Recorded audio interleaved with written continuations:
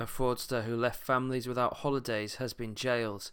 Kirsty Sheldon of Newton Aycliffe spent months across 2017 and 2018 selling holidays to customers.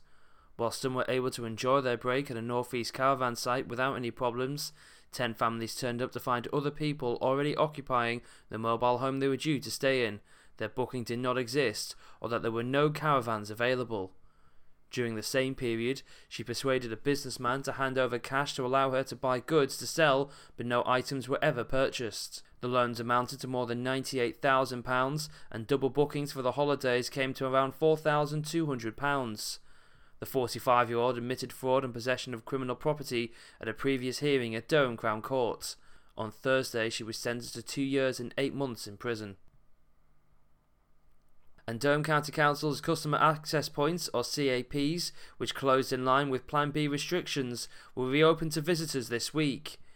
CAPs, which offer help and information about council services for people who are not able to use telephone or online services, have been closed since December, in line with National Work From Home guidance.